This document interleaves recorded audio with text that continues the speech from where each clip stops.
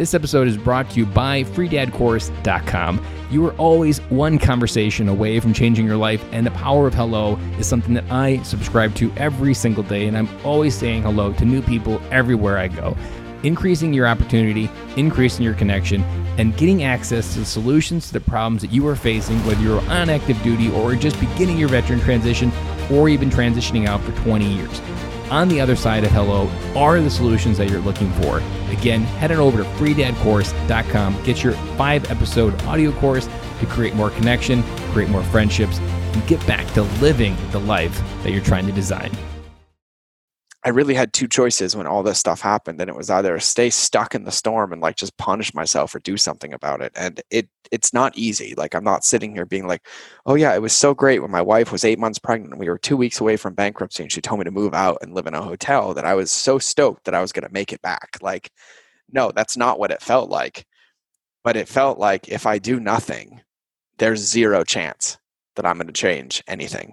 And I was like, and if I do something, I have a chance. Dory 1, this is Fire Team Delta. Dad's coming home. Welcome to the Military Veteran Dad Podcast, where it is our mission to bring every dad home. I am your host, Ben Cloy. I'm a United States Marine veteran, husband, and a father. We will bring authentic conversations to inspire action in your life so we can close the gap between the dad you are today and the dad you want to be tomorrow. This is the Military Veteran Dad Podcast. Welcome back to Military Veteran Dad, episode 96. Today's episode with George Bryant is going to crack everything you know to be true, because right out of the gate, George just lays his heart right on the open and explains who he is, who he was, and how he got to where he is today. So I'm not going to go ahead and steal a lot of George's thunder, because, man, this episode just blows me out of the water. As a person listening to it, it was almost difficult for me to keep going through the next question because I had to process everything that was going on. It was extremely emotional for me because he just has a story, and opening up the way he did, it's very difficult to not see your life and to see some pattern or see some similarity. And I'm positive by George going first with his story, there's a dad out there that's going to be able to go second and share his story, maybe with a close friend, a battle buddy, or heck, just even acknowledge that something's there. Because oftentimes what military dads do is we just lie to ourselves that everything is good and fine, and it's neither good nor fine. So I know that George's episode is going to do that for you today. George is also part of this amazing company called High Speed Daddy. Ever since George has come to my life, I checked out High Speed Daddy. I got the backpack and the lunchbox. These two things have automatically started making my dad life better and cooler, because I get to walk around with the backpack that's militarized. It's got so many zippers. And my kids love it because it's different. It's a novelty, and they like putting things in all the random zippers as well. We got the first aid kit, all of that. My daughter is obsessed with Band-Aids. Some random Band-Aid advice for dads. A Band-Aid can fix everything. There's been many times where I fight putting a Band-Aid on something because it doesn't need one. But a good friend of mine reminded me one time and said, a Band-Aid can fix anything. And for my daughter, it does. So we always make sure we have a couple Band-Aids, and I got a first aid kit from High Speed Daddy to make sure that Band-Aids are always with us, and a few other things. Guys, this backpack is absolutely amazing. I used to have a work backpack, and that got converted into my dad bag as I went to be a stay-at-home dad. But man, that backpack has gone to the side, and this is my new dad bag. It's an awesome adventure bag where we put all of our stuff, the water bottles, the jackets, you name it, it fits in this backpack, just like your military backpack was when you served. This backpack is how you can serve as a dad, and it's got the best gear for the right moment, at the right time. And I know you're going to love it. And George is also setting us up with a 15% discount code using MVD. That's MVD. Go check out those show notes. I put a link to the website, and the code is down there as well. Guys, this product is absolutely amazing. Go check it out. Don't take my word for it. Go check it out and buy some. And I'm positive you'll love it just as much as I have. And don't forget, if you would like to hear my take on this episode, hang on to the end of the episode, and I'll come back on and talk about how this episode really impacted me and how I've already started doing things in this episode in my life going forward.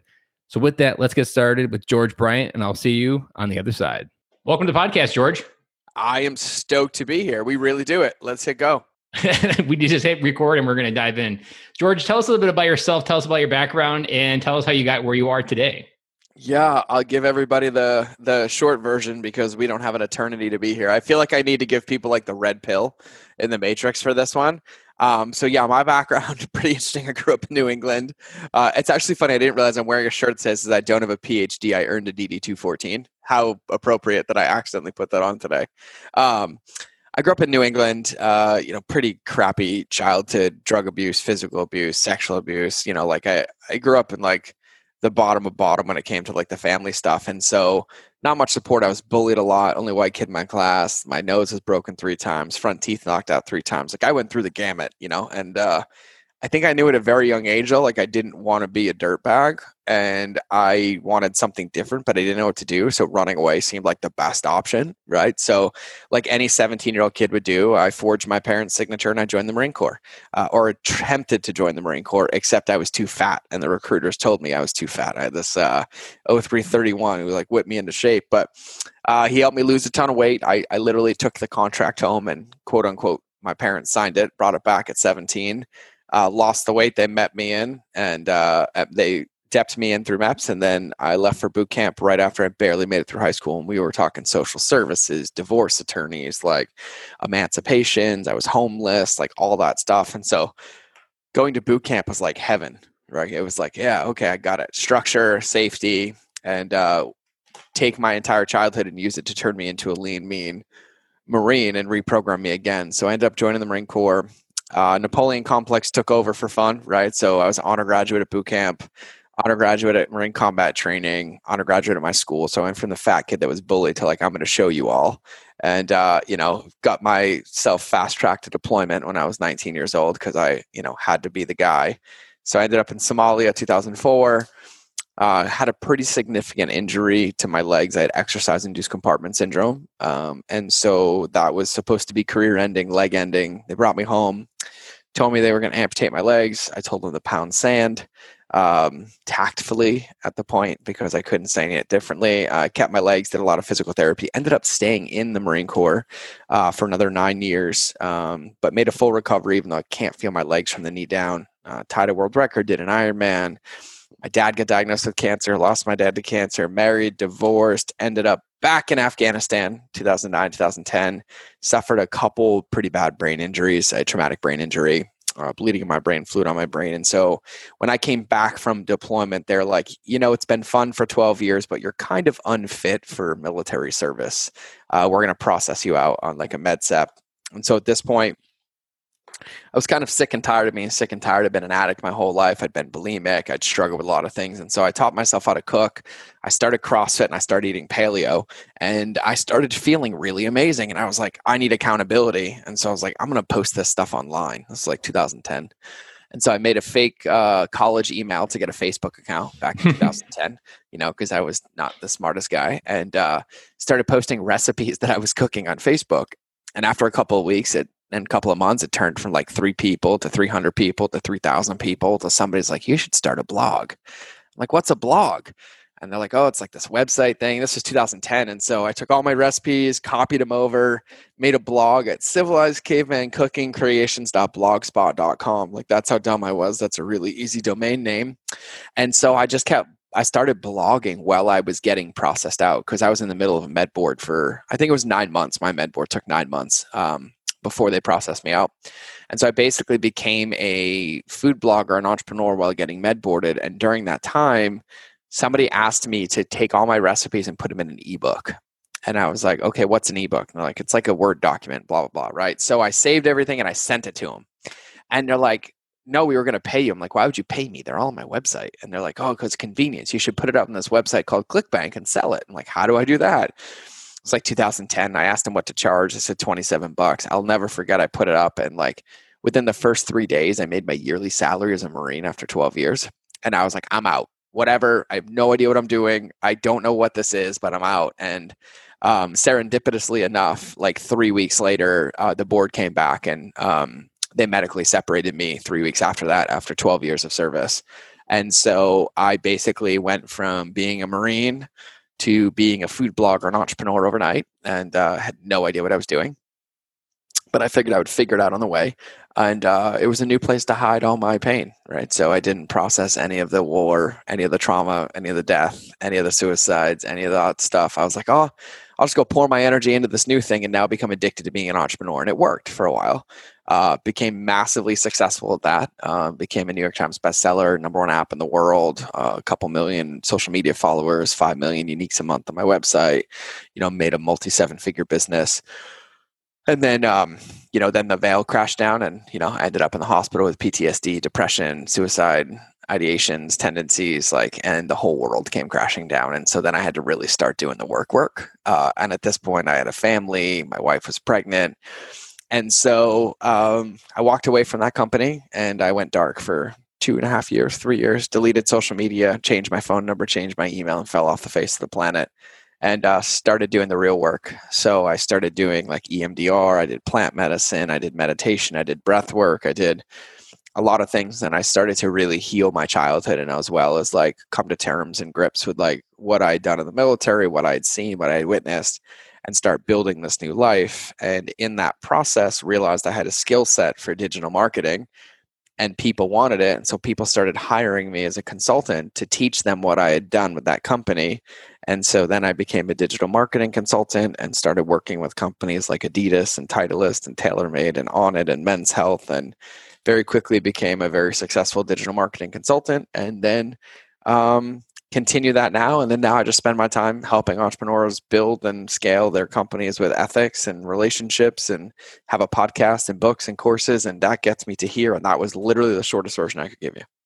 That was amazing. But as the interviewer, I'm almost where do you go with, there's so much good stuff there to unpack. And I think I have the question that I want to go towards. It hit me right in the beginning when you were talking about your childhood and you joining the Marine Corps and you started running from it. Now that you've kind of unpacked it, what were some of the emotions that you were running from back then? Ooh, yeah. My biggest fear, my core wounds. I've done a lot of work. I've been Goodwill hunted a few times and Matt Damon to them back. My core wound because of my childhood was that I wasn't good enough, and my deepest fear is that if I wasn't good enough, people would leave me and I would end up alone, just like I did in my childhood. And so my obsession with being the best and running was, the best place for me to hide is in plain sight. And so if I am the best at everything, if I make myself the best, if I declare I'm the best, if I'm egotistically the best, if I'm narcissistically the best, no one will notice the darkness. Every chance that somebody will stick with me and nobody will know how much I'm suffering. I was an active duty Marine. I was a staff NCO, and I was purging in porta potties with bulimia in Afghanistan. The dichotomy of it was mind blowing. And so the feelings, I would describe it as feeling aware of being bipolar without being bipolar, and then literally feeling like Dr. Jekyll and Mr. Hyde every day, because, I'm in this position. I'm successful on a lot of different fronts. I have the awards to prove it, the rank to prove it, the fitness to prove it, yet I'm standing there giving orders and directions completely against what I believe to be true, as I'm suffering in silence. And then when everybody disappears, it's a modulation the opposite direction. And so I felt alone. I would say for a good portion of my adult life, I just felt alone and isolated and desolated to nothing, until I was able to really, really start doing the work on myself. And, the way I describe this to people is that what I was running from was being in a relationship with the one person I'm stuck with until the day I die, which was myself. And that's when, things started to shift. So yeah, that was kind of what it felt like for me. And I can imagine that that's a very common story that you've unpacked there for many military dads. I mean, so many, especially the Marine Corps. The Marine Corps assigns you an entire identity built on 200 plus years of history. There's something very romantic about that when you come from a broken identity, and many of Marines fall apart when they get that uniform removed from them. There's many cases where I've interviewed or talked to dads or talked to spouses where the Marine actually took his own life because he was medically discharged and he didn't know who he was without that uniform, because your entire persona is wrapped up in that camouflage digital green. And when that's ripped away from you, it's extremely, it's like walking outside without any clothes on. Like you just have nothing left except you. And like what you said, you were running from that relationship with yourself. And I can only imagine that transition was probably 50 times scarier than going to boot camp, because you had to face yourself versus a drill instructor. Drill instructor, boot at least, camp, is going to like a joke. Yeah. Boot camp's a joke. I tell everybody, I'm like, we got to remember that like our biggest enemy lies in our head. It knows our demons, our fears, our insecurities, and every ounce of it. And, one of the things that I'm grateful for is that, I spent 12 years on active duty, right? And I swore I was going to do 4 and then get out. And I hated it. Like, let me be really clear with everybody. I loved being a Marine. I hated the Marine Corps. And I mean, like, viscerally hated it. But the fear of going back to where I came from was always greater than the fear of staying in. So I was stubborn enough to re-enlist. And what I will say is that as time went on and I became a staff NCO, I became I was a staff sergeant, then a gunny select, and I started to get up. I started to see the game. And seeing the game from that perspective allowed me to start to really identify like what I had been through and what I had processed and who I had become in the Marine Corps, and starting to realize that it also wasn't my identity, but I could choose to use it as a tool. And so, after 12 years, I wasn't so engrossed and engulfed that like it owned me, because I had a lot of dissonance being created. I'd say probably from like year 6 on, where I was like counting the days till retirement. I had 14 years left and I had a countdown calendar, right? I'm like, okay, 13 years, 6 months, 13 years, 3 months, right? Like, and I was going there, but I was already starting to, I'd gone through that process, and I feel like this happened to me in the Marine Corps. Like, you go through boot camp, they break you down, they train you to who they are, give you an identity. It gives you this level of confidence that's required to do the job that we do in the small numbers that we do it.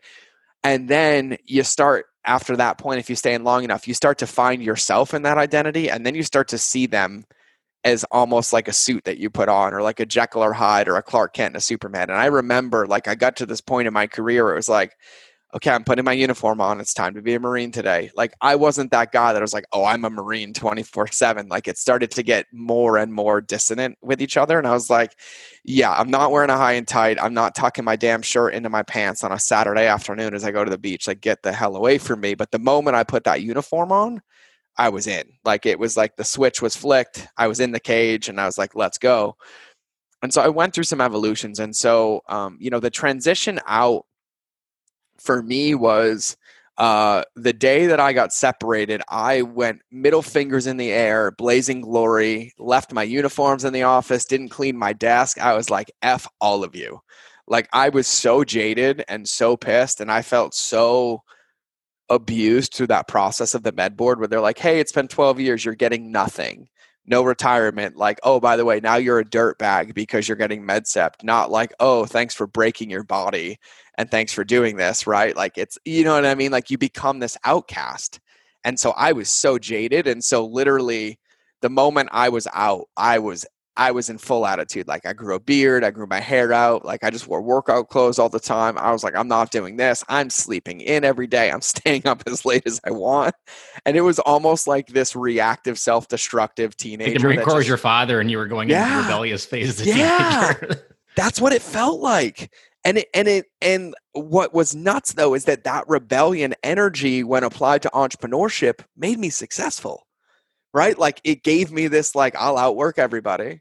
I'll show you, right? Like, boom, boom, boom, boom, boom. And then it was a slow drip process. And really what happened was, like, the rug got slowly taken out from underneath me. And then it got to a point, where that gas tank empties, the rebellious energy goes, and you can only avoid for so long before you're just surrounded with all of it. And you're like, oh crap. And then those are the moments that, like, started to really shift it. And I had to be in those conversations with myself. Like, who am I? Like, I did this. I was a Marine. I participated in those things, but I'm not a Marine. Like, I'm George, right? And I had to start figuring out, like, what that meant from an application standpoint without having the protection of, like, oh, just being a Marine, or I'll do it later, or it's fine, right? And then, I will say, I think when people get out of the military, they go one of two ways. They either stay plugged in a little bit, or they go all the hell as far away as possible. And I went all the ways possible. Like, I don't have one friend that was in the military. I don't have one friend that was in the military with me that I still talk to. Like, I'm pretty isolated now. Like, I have a few new friends that were like SEALs or things like that. But other than that, I surrounded myself with an entirely different world that basically made it not okay to be who I was in the Marine Corps. And so, and I say that in a good way. Like, they were accepting, they were connected, they were loving, they were like, hey, you can calm down. Like, you can be nicer. Like, you don't have to be afraid. And like it really started to break it down. But yeah, it was a really, really interesting transition. And it's been 8 years now. Yeah, I've been out for 8 years. I would have retired a couple years ago. That's crazy. And there's still parts of it that come up. Like, I remember, like, I got a shadow box behind me. Like, that thing stayed in a box for 5 years before I even got it made. Like, I had to do some healing before I would even be willing to like put that thing on my wall. I was like, do I want to look at that thing every day? And so I think there's parts of it that come up and come out. But when I look back at it, best thing that ever happened to me. Like, I wouldn't change it for the world. Like, I loved it. I love my Marines. I talk to a lot of them now that I'm in a different place. We have our families know each other. We stay in contact, things like that. A few of my friends are still in, they're getting ready to retire at 30 years. But for the most part, I'm pretty removed from that world though. So it's very similar to me, because when I got out of the Marine Corps, the last thing I participated in was a bad conduct discharge for a corporal that was above me for most of my time when I was in Okinawa. And being part of his court martial just left this sour. It happened in June and I was out in August. So like 2 months of processing emotionally. And then like that was my final memory, big memory in the Marine Corps. And I avoided being recognized as a Marine probably for almost 10, 12 years. And it took me an odd place. I was reading a Tom Clancy novel, and there was a Marine in Arlington Cemetery leaning down over a grave. And in that very moment is when I realized that I could turn backwards and kind of like use my ability to coach people and help veterans. It wasn't until that moment that I actually started facing the Marine Corps and started being okay, being identified with it, understanding how it shaped me. And there was one question that I was wondering, as you were talking about your experience and now that you've kind of unpacked it.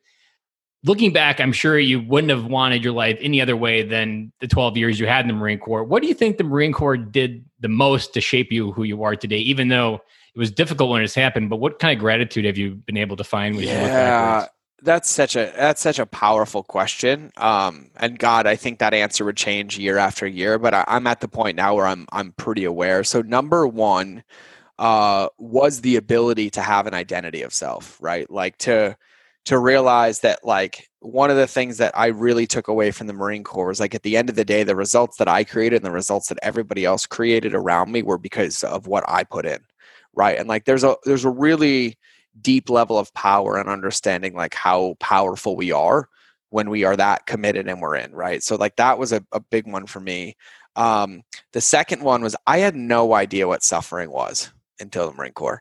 And now I don't think I could ever suffer in my life. Like, there's nothing, and I mean nothing in my life that I could even fathom in my worst nightmares that would come close to have me feeling the pressure that I've felt in certain situations, on deployments and war and in certain arenas. And so most of the life feels easy to me now. Like, I feel like it's a game of like paying attention and like staying really grounded and really present, and then like kind of moving forward. And then resiliency is kind of the biggest one. And I responded well to tough love because that was my abuse pattern as like a child. Right now, I realize that it probably wasn't the healthiest thing, but it was good for me at the time. But one of the things that I loved is there was always this striving for progress, not perfection, right? Like, like we could run a 300 PFT, but we could always still try to do one more pull-up. And, once you got it, then you had to give it away and help your Marines get it. And like, I kind of loved that there was this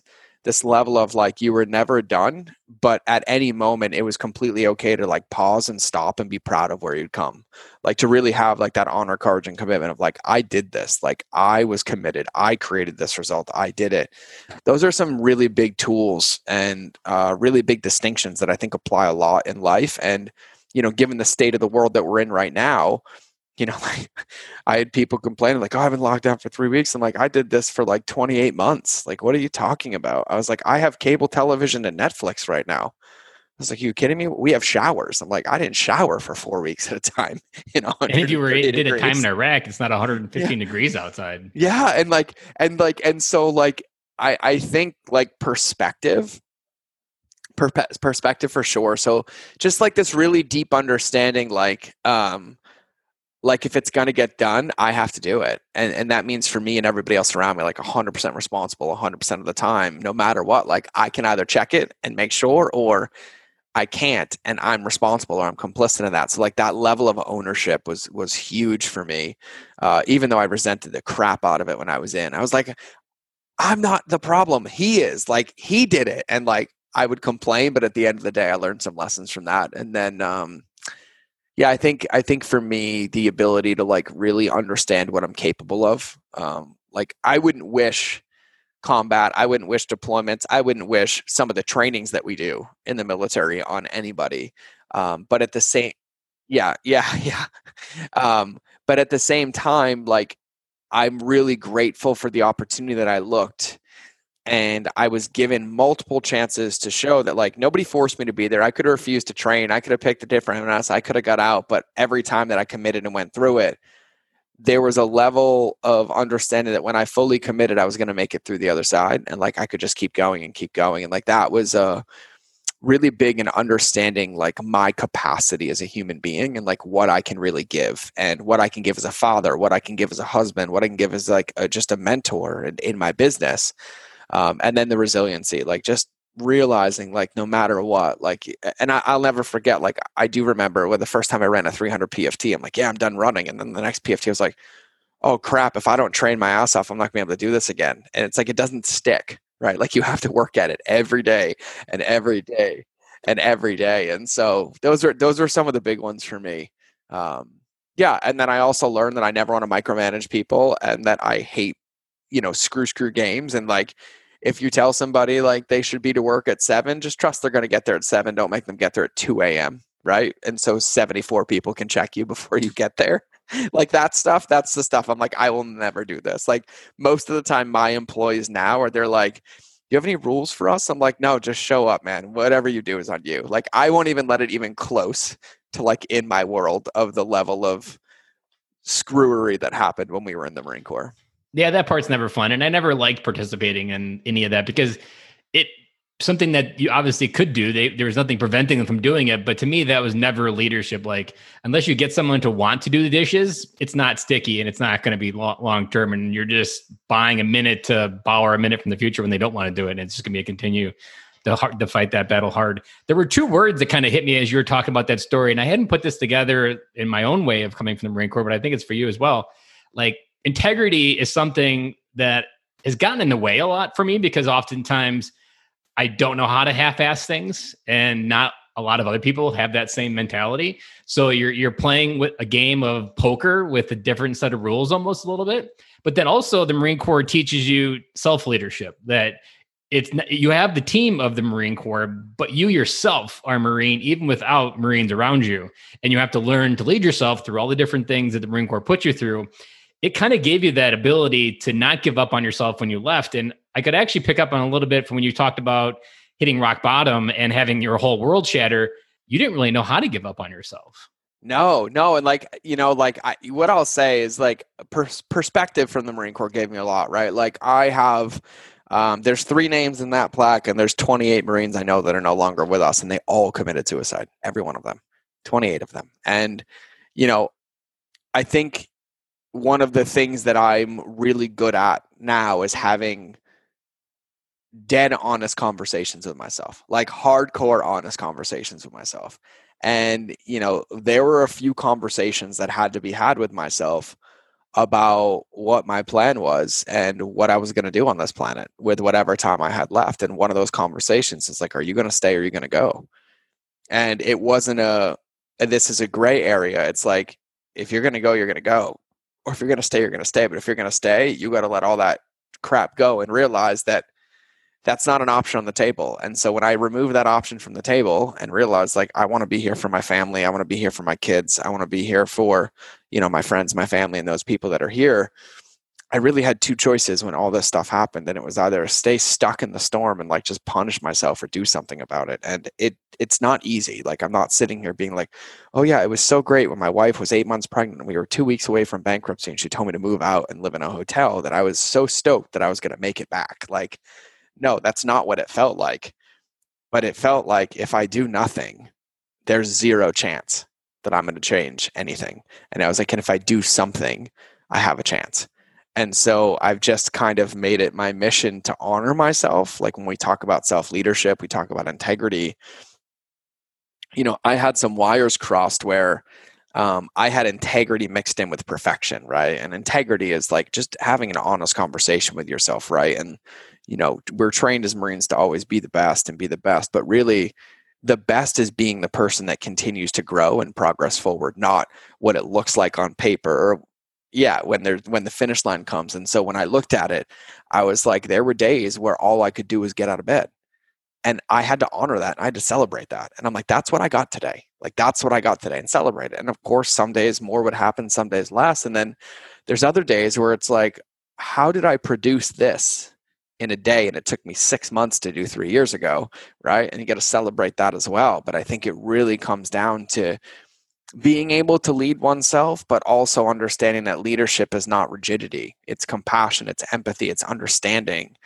And we have to understand ourselves, right? Like, we don't have an unlimited gas tank. We don't have a NOS button that we can hit whenever we want, or we end up dying and crashing. And so we have to be able to lead ourselves, but check in with ourselves and be like, okay, am I quitting, or is this really all I have today? And if this is all I have today, like, how do I acknowledge myself for it? What am I going to do tomorrow? But then also being able to check in and be like, am I just committed to being miserable right now? Am I quitting? Like, do I have more? Can I give more? And like, really being okay, being reflective of that place, and then having the ability to understand that at some point you have to make a decision. Like, call it the OODA loop, right? Like, you observe, you orient, you decide, and you act. You have to take an action and you have to move forward. And so those are things that like I work on often. And like, I mean, even this week, like, you know, a couple of weeks ago, I mean, I was like knocking out 40 podcasts in a week, videos, courses, trainings, outlines, syllabuses. And like this week, I've been like,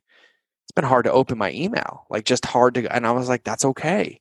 And I was doing 2-a-days a couple weeks ago, and I'm like, God, like just putting my walking shoes on right now, like I feel like an old man, but like, I'm like, I just need some time, and like honoring that and letting that be okay.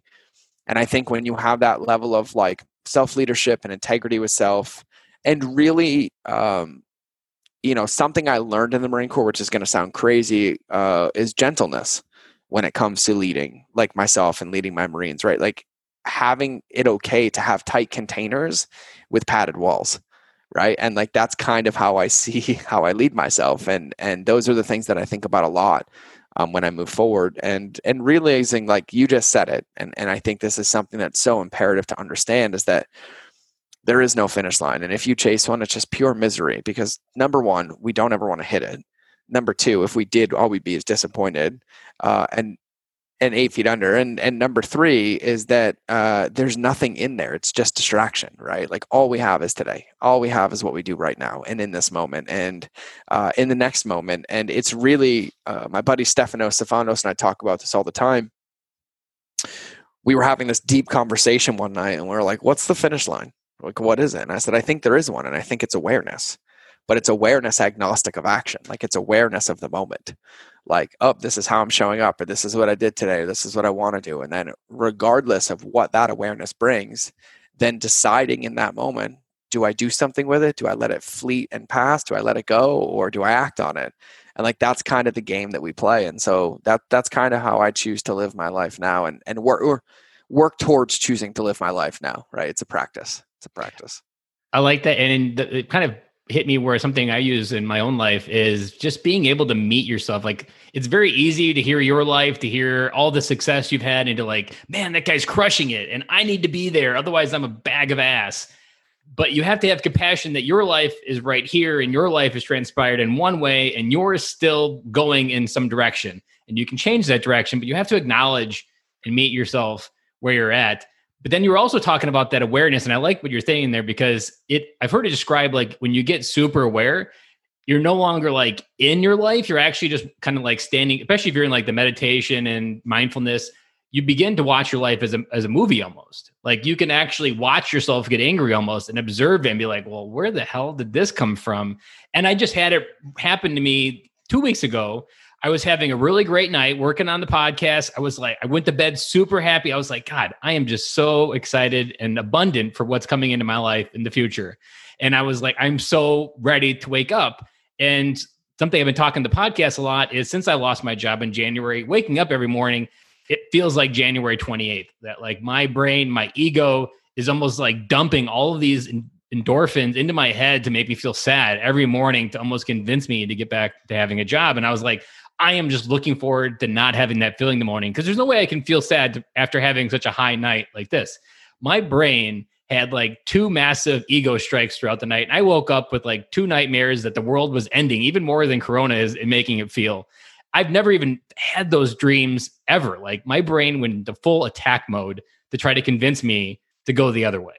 And I was just super aware of it when I woke up and I was like, wow, I'm really doing something powerful here because my brain has never tried to fight back in a way. And I'm sure you've seen it when you were in the darkness, that your brain would continue to fight back to make sure that it kept control of what it never wanted someone to see.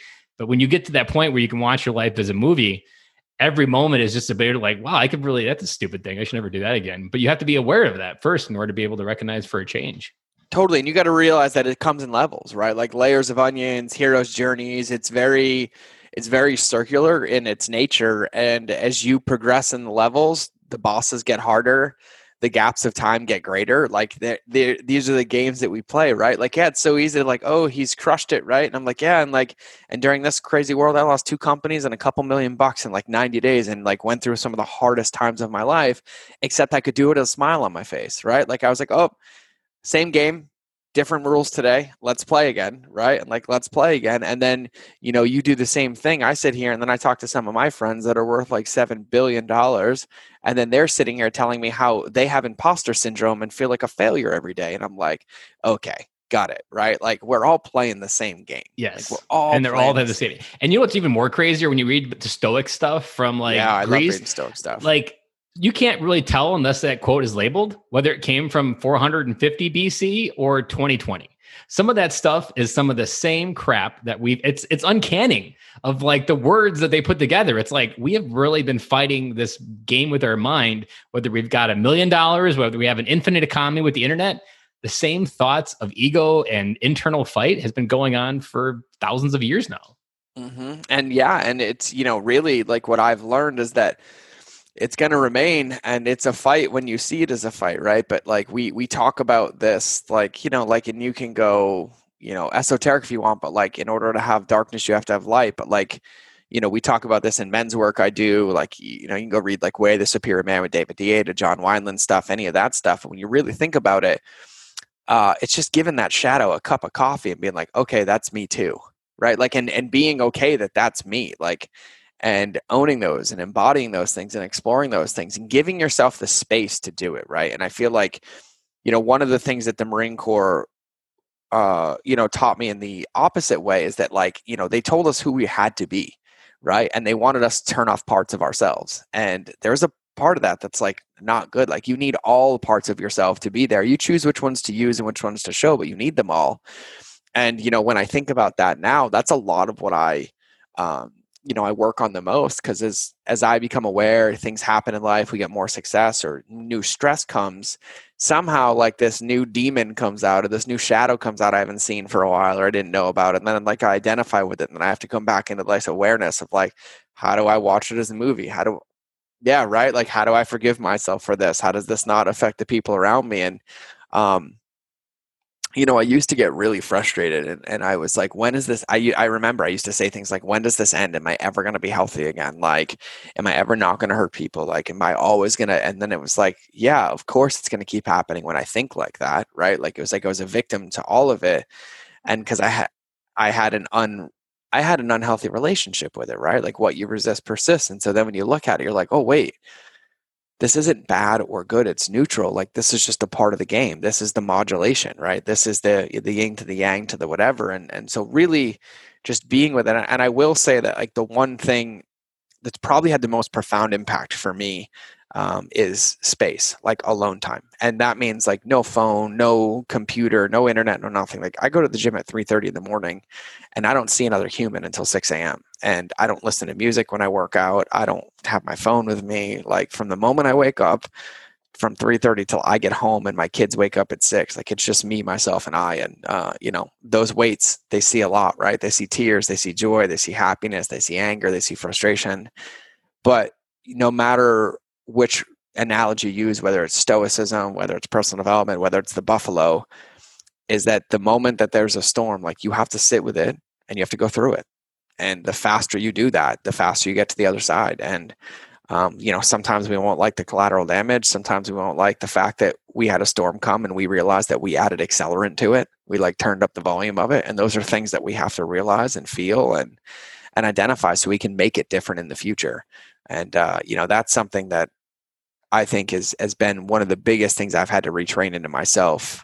Because in the Marine Corps, it's like, suck it up, right? Take an ibuprofen, you're fine. Don't talk about it. You don't feel, you don't have, yeah, right? Like, broke your leg, take a Motrin, right? Walk it off, right? Go run again. And, you have to be able to express these things, and it's okay to express, and it's healthy to express, and it's powerful to express, whether you express in a journal, whether you express in words, whether you express through movement, through working out, through, an accountability partner, a men's group or whatever. Like just expressing is the most important part, and like getting it out.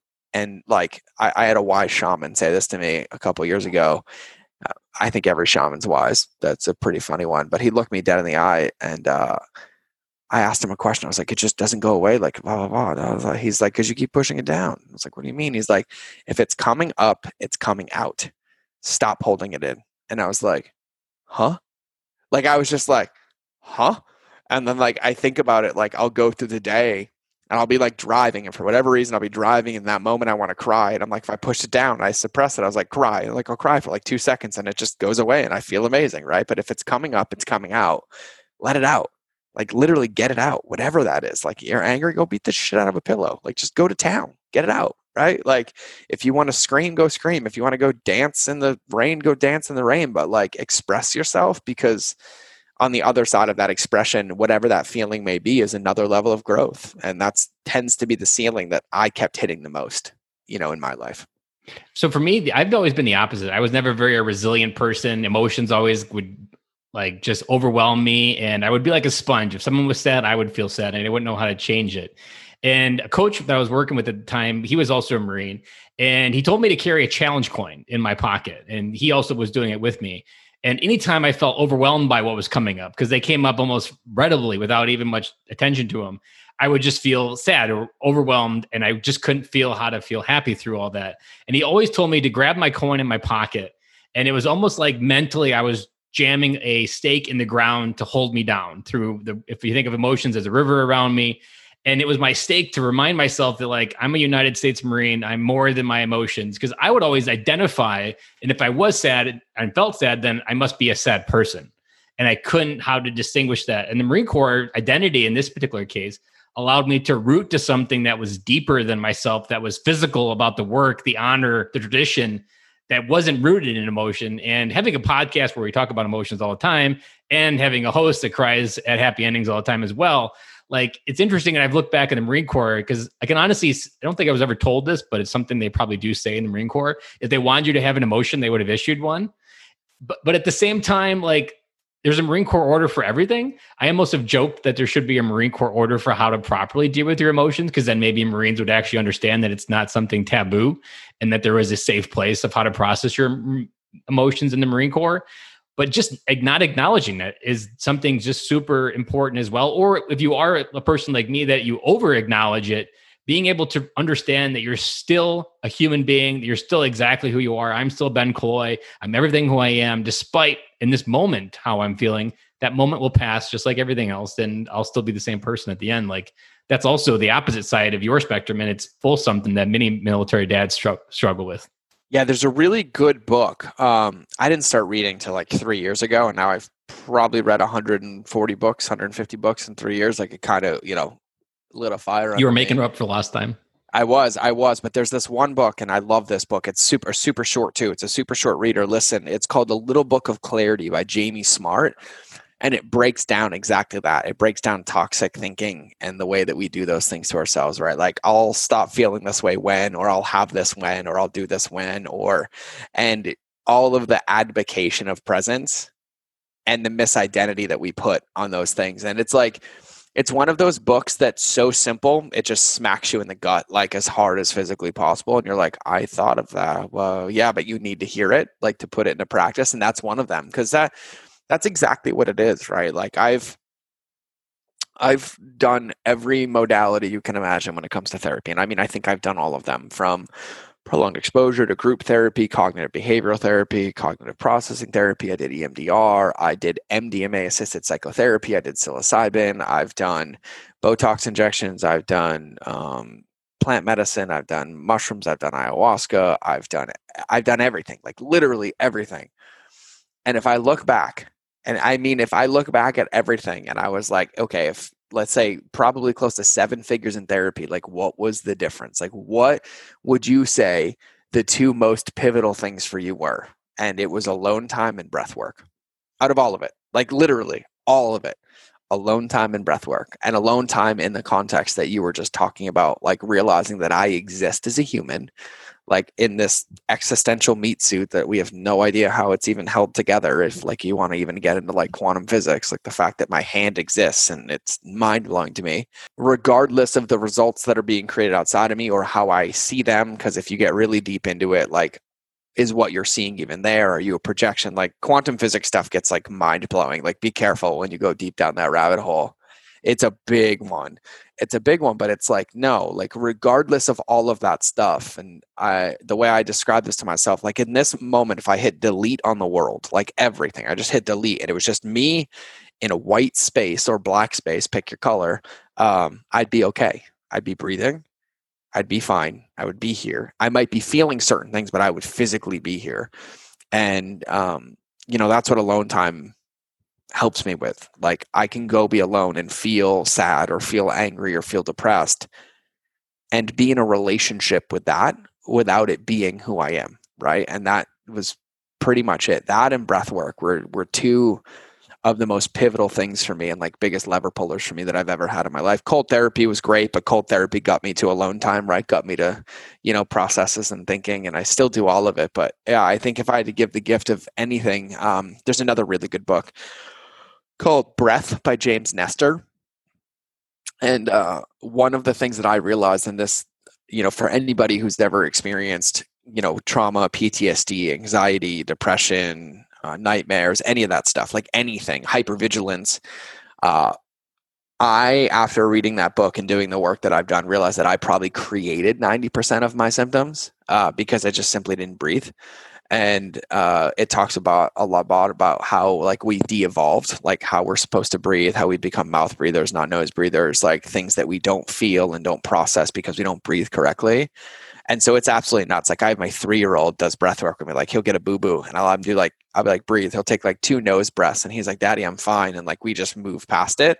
But yeah, breath work is something that I don't think is talked about enough. And when I think about veterans, when I think about and anybody, first responders, EMTs, anybody who's experienced trauma, anybody who has anxiety, anybody who has anything that robs you of the present moment, the best and the freest tool that you have is breathing and breathing correctly and properly. And there's no VA waiting line.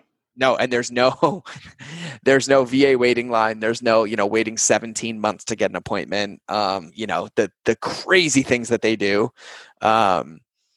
But it's something that I recommend everybody does, and being intentional with it, right? Like it's the one thing that gives us life every day. And yet we take for granted that it somehow happens all on its own. But yet the moment we can't do it, we wish we paid attention to it. And it's something that I was like, and I feel woo-woo talking about this because I was like, what? But literally like breath is life. And I mean it, like the difference between even 3 intentional breaths a day versus none, or going for a walk and closing your mouth and just breathing through your nose, or breathing 5.5 times a minute, which is what a human is supposed to do. 5.5 second inhale, 5.5 second exhale. And like seeing what that feels like tends to be the fastest path to like feeling amazing, clarity, presence, and life for me that like I could ever imagine. I can definitely believe it. And I've seen some of the same stuff when I've started doing breath work as well. So I can definitely attest that it's definitely doing some good stuff there. I want to pivot into one big question that I don't want to leave listeners hanging with. As you struggled to have a childhood that anybody would want to hang their hat on, what advice do you want to give out there for other dads who had a similar childhood like yours and understanding how to become the father their kids need? Because a lot of dads run into the cases where if they don't have a good upbringing, if they were running through the military, running from something, the idea of fatherhood and leading others and their kids scares the hell out of them. So I'm interested to see, like, what advice would you give a dad out there struggling to even acknowledge that his kids are looking them to lead? Yeah, that's such a good one. And man, did it take me a long time to get to this point. You have to realize that you're only going to be reparenting yourself. And you have to do it with love and acceptance of self. And what I mean by that is that whatever you do, whether you have children or you're about to have children, you have to realize that at every stage of their life, at every moment, it's going to trigger a moment of your childhood. And in that moment, you are going to be a child again, and you have to reparent yourself. You have to give your child what you wanted in that moment while also giving it to yourself by giving it through your children. And this is something that took me a long time to figure out, because I couldn't understand why when my 3-year-old dropped something and he's never been yelled at, never been in trouble, but he immediately went to guilt and shame, why I was sad and angry. And I was like, oh, because that was trained into me. And I'm like, epigenetically, that passed on to my son. What I do in this moment creates a belief in his life. And my belief was, let's laugh about it. And we laughed about it, right? And then when he went to bed, I cried for 2 hours because I remembered every moment in my childhood where I did something and I was just being a child and I was made wrong or I was abused or I was whatever. And in that moment, I reparented that, but I had to process it. I had to feel it. And so I think the biggest thing to remember is that, you know, as parents, as fathers, and I'll speak to fathers because I am one, we're going to be required to feel more, to process more, and to give more than we've ever been asked to give, because we're giving it to our children and we're giving it to ourselves. And so we have to be compassionate with ourselves. We have to be empathetic. We have to be forgiving, and we have to be willing to go there, because the other option is not reparenting ourselves and passing that on and creating it again. And, you know, by not feeling it, we teach our kids to be numb. By not expressing it, we teach them that their feelings are wrong. By not, you know, changing it, we teach them the same pattern. We're assigning shame to it. That's often what parents do, is like, if your kids are screaming over something stupid, or if it's a toy they lost, like, you just tell them, like, stop crying. Like, you're just denying them the feeling, like, because it's often told me, like, if you've had a bad day at work, you need to treat that emotion of whatever you're feeling just as real as whether your daughter had an issue on the playground that day, because both are real world issues to them. And when you deny that, you just create someone's therapy bill years and decades in the future. Totally. And like, that's the thing that we have to remember. Like, you know, it's a big responsibility to be a parent. And I feel like I'm figuring it out every day. And I'm getting emotional thinking about right now, like how I can be better every day, and like how I was grumpy yesterday because I was sad, and how that gets passed on through everything that we do. And I think the biggest thing that we have to remember, like to close the loop back to the beginning, is like, we have to lead ourselves. We have to be forgiving of ourselves. We have to be resilient. And we have to be willing to understand that, like, every feeling is a feeling and it has to be expressed, and it's completely okay and it's completely normal, and that's their perception just like it's ours. And like, you just nailed it, Ben. Like, that's the biggest part, is like, create a container, create an environment where expression is safe. And that's really, really going to be the best way, because we have to express, we have to grow. And so that was something that took me, I'm still learning it. Like, I'm pretty emotional thinking about this right now, like, just where, like, I have a 15-year-old daughter and I have a 3-year-old son. Be a better parent to myself right now to be a better parent to my children. And so, yeah, that's a good question, man. And there's something that I've really, like, a dad listening to this could be like, okay, that's understand what to do there. I understand the idea, but it's still very difficult to implement. Some of the advice that I've used in my own life before I even knew a lot of this own stuff was, whenever you feel triggered, that's where you need to become a detective. Because when you're triggered, that says more about you than it does about your kid. They just understand how to push your buttons and your vulnerabilities.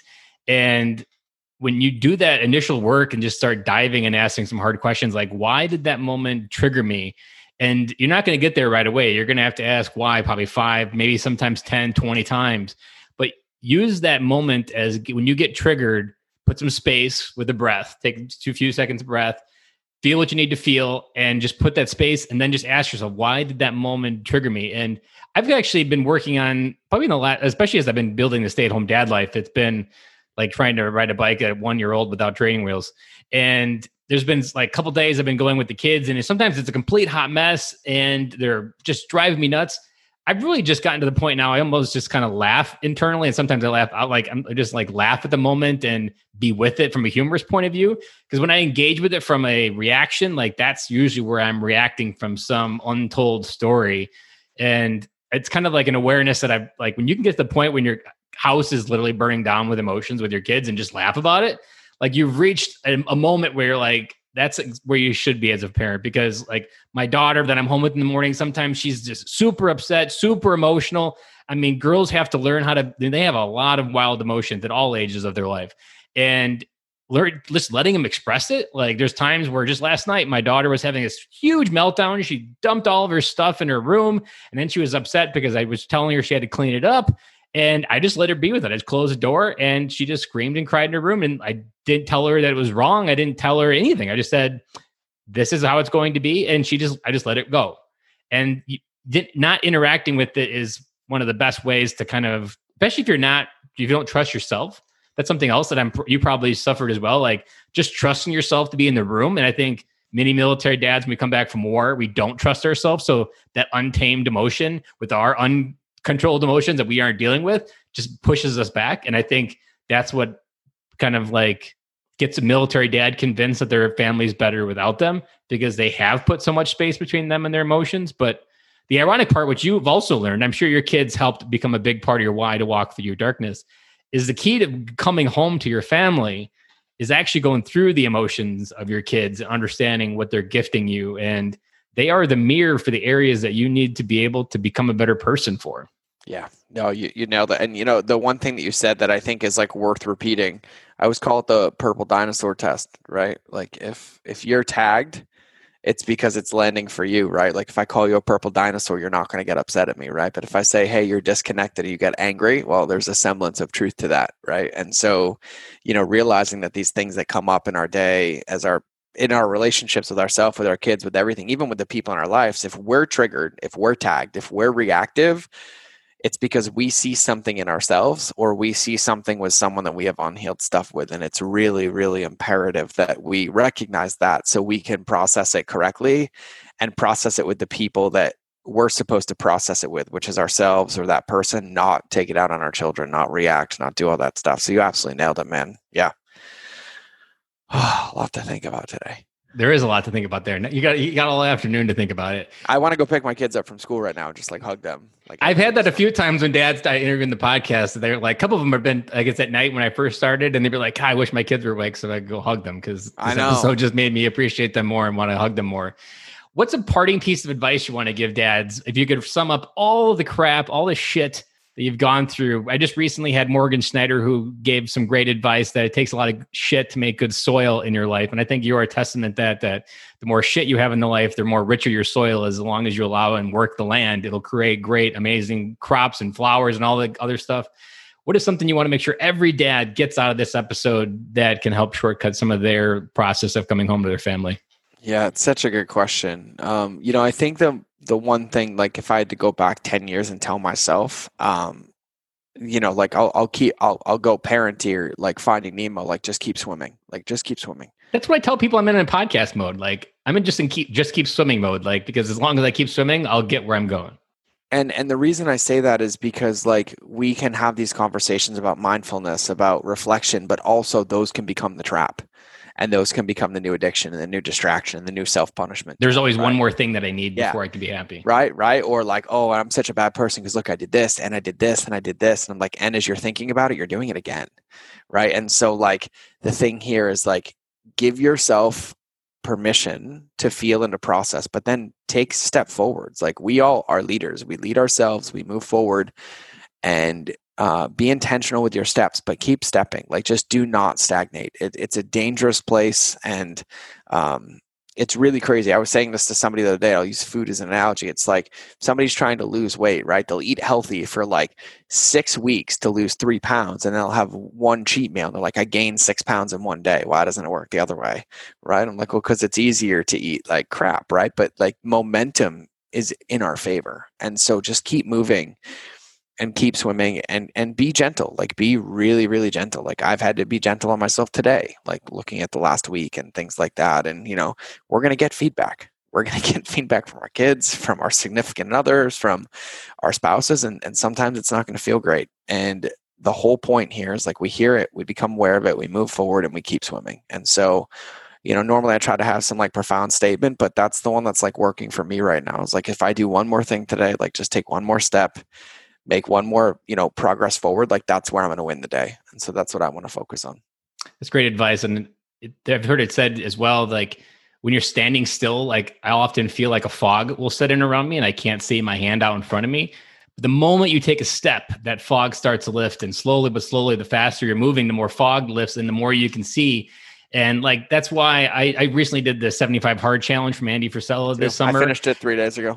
Yeah, like you instantly start realizing how the compound effect of continuing to move towards something that you don't really understand creates more clarity. And many people that start that report, like by day 20, they're seeing their life and they're seeing it with 2020 versus with beer goggles on through all the shit, emotions, the overthinking.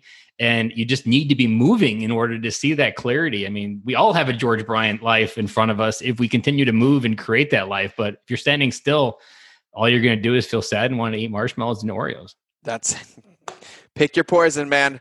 Marshmallows, Oreos, chocolate chips, cheesecake, whatever it is. But yeah, I think, just keep swimming, keep moving. And the one thing too, and I want to say this because I don't think this is talked about enough. Also, don't ever compare yourself to somebody else, like the measuring stick, right? Like, I talk about my life. I've been through it, and I have friends in my life that make my life look like a walk in the park. Like, literally, like I would choose my life 100 out of 100 times to avoid having one day in what they went through. And so, one of the things that we have to remember as human beings is that all of us see things differently. We feel things differently. We process things differently. And something that's easy for me might be stressful for you. And something that's easy for you might give me a freaking panic attack. And so, just make sure you're looking at your own house, and it's not a comparison game. It's not of like, I deployed, I didn't deploy, I saw war, I didn't see war. My childhood was great, yours wasn't. I was abused, yours wasn't. It was like, no, how do you feel? Okay, if you feel that way, let's move through it. Let's move forward, and let's do something together, because that's really where the commonalities come in. And so, and a lot of that just ties back to enoughness in general. Yeah, that's it.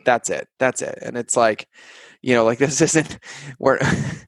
Like I joke with people, and so it's like one of my buddies, I love one of my friends. One of my friends has a couple Purple Hearts, and he's like, he never talks about them. And somebody asked him, he's like, what, you want me to admit that I gave them like an Iraqi shooting medal, right? Like that's basically what it is. It's me claiming that they hit me. I'm not giving them that day and time, right? And I was like, it's all perspective, right? Like, it's how we choose to see it. Even Medal of Honor winners, I've heard Dakota Meyer. He considers it the worst thing that's ever happened to him. Like, for sure, yeah. And I've talked to Dakota about it in person quite a few times. So everybody has a different perspective on it. About it, and yeah, exactly. And that's what it is. And so the whole thing is like, the part of self leadership to close with is leading ourselves, right? It's looking internally and looking where we are, not comparing ourselves, not finding a measuring stick, not doing any of it, like giving the weight to your feelings and your situation that it deserves, which is everything, because it's yours. And then understanding it and then moving through it and moving forward. So awesome questions, man. This is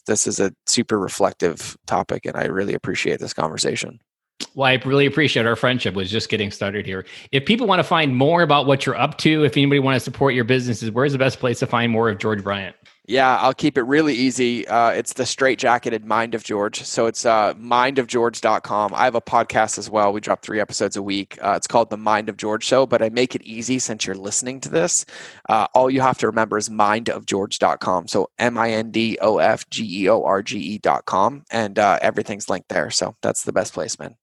I can imagine that's a very light and dark filled podcast there. The Mind of George can go in many random places. It's a good one. It's a good one. We keep them short. We do Monday minutes, so they're all like 5 minutes or less. Wednesdays are like 20 to 25 minutes of like strategies, tactics, and then Fridays are free for alls. Those are the ones that get deep. Like Alex Sharfin and I just did 2.5 hour podcasts, and we're both pretty successful entrepreneurs. I think we cried like 7 times. We yelled a couple times. Like we had the full range of human experience in that podcast. So it is a fun place to hang out. Yeah. Well, I really appreciate you taking your time to share your message today. And I know we brought many dads home with your message, probably with a sledgehammer, maybe even with a piece of TNT, depending on where people are at in their self-awareness journey. Yeah, it was awesome, man. Thanks for having me. And for everybody listening, thank you for giving me the time, and just keep swimming.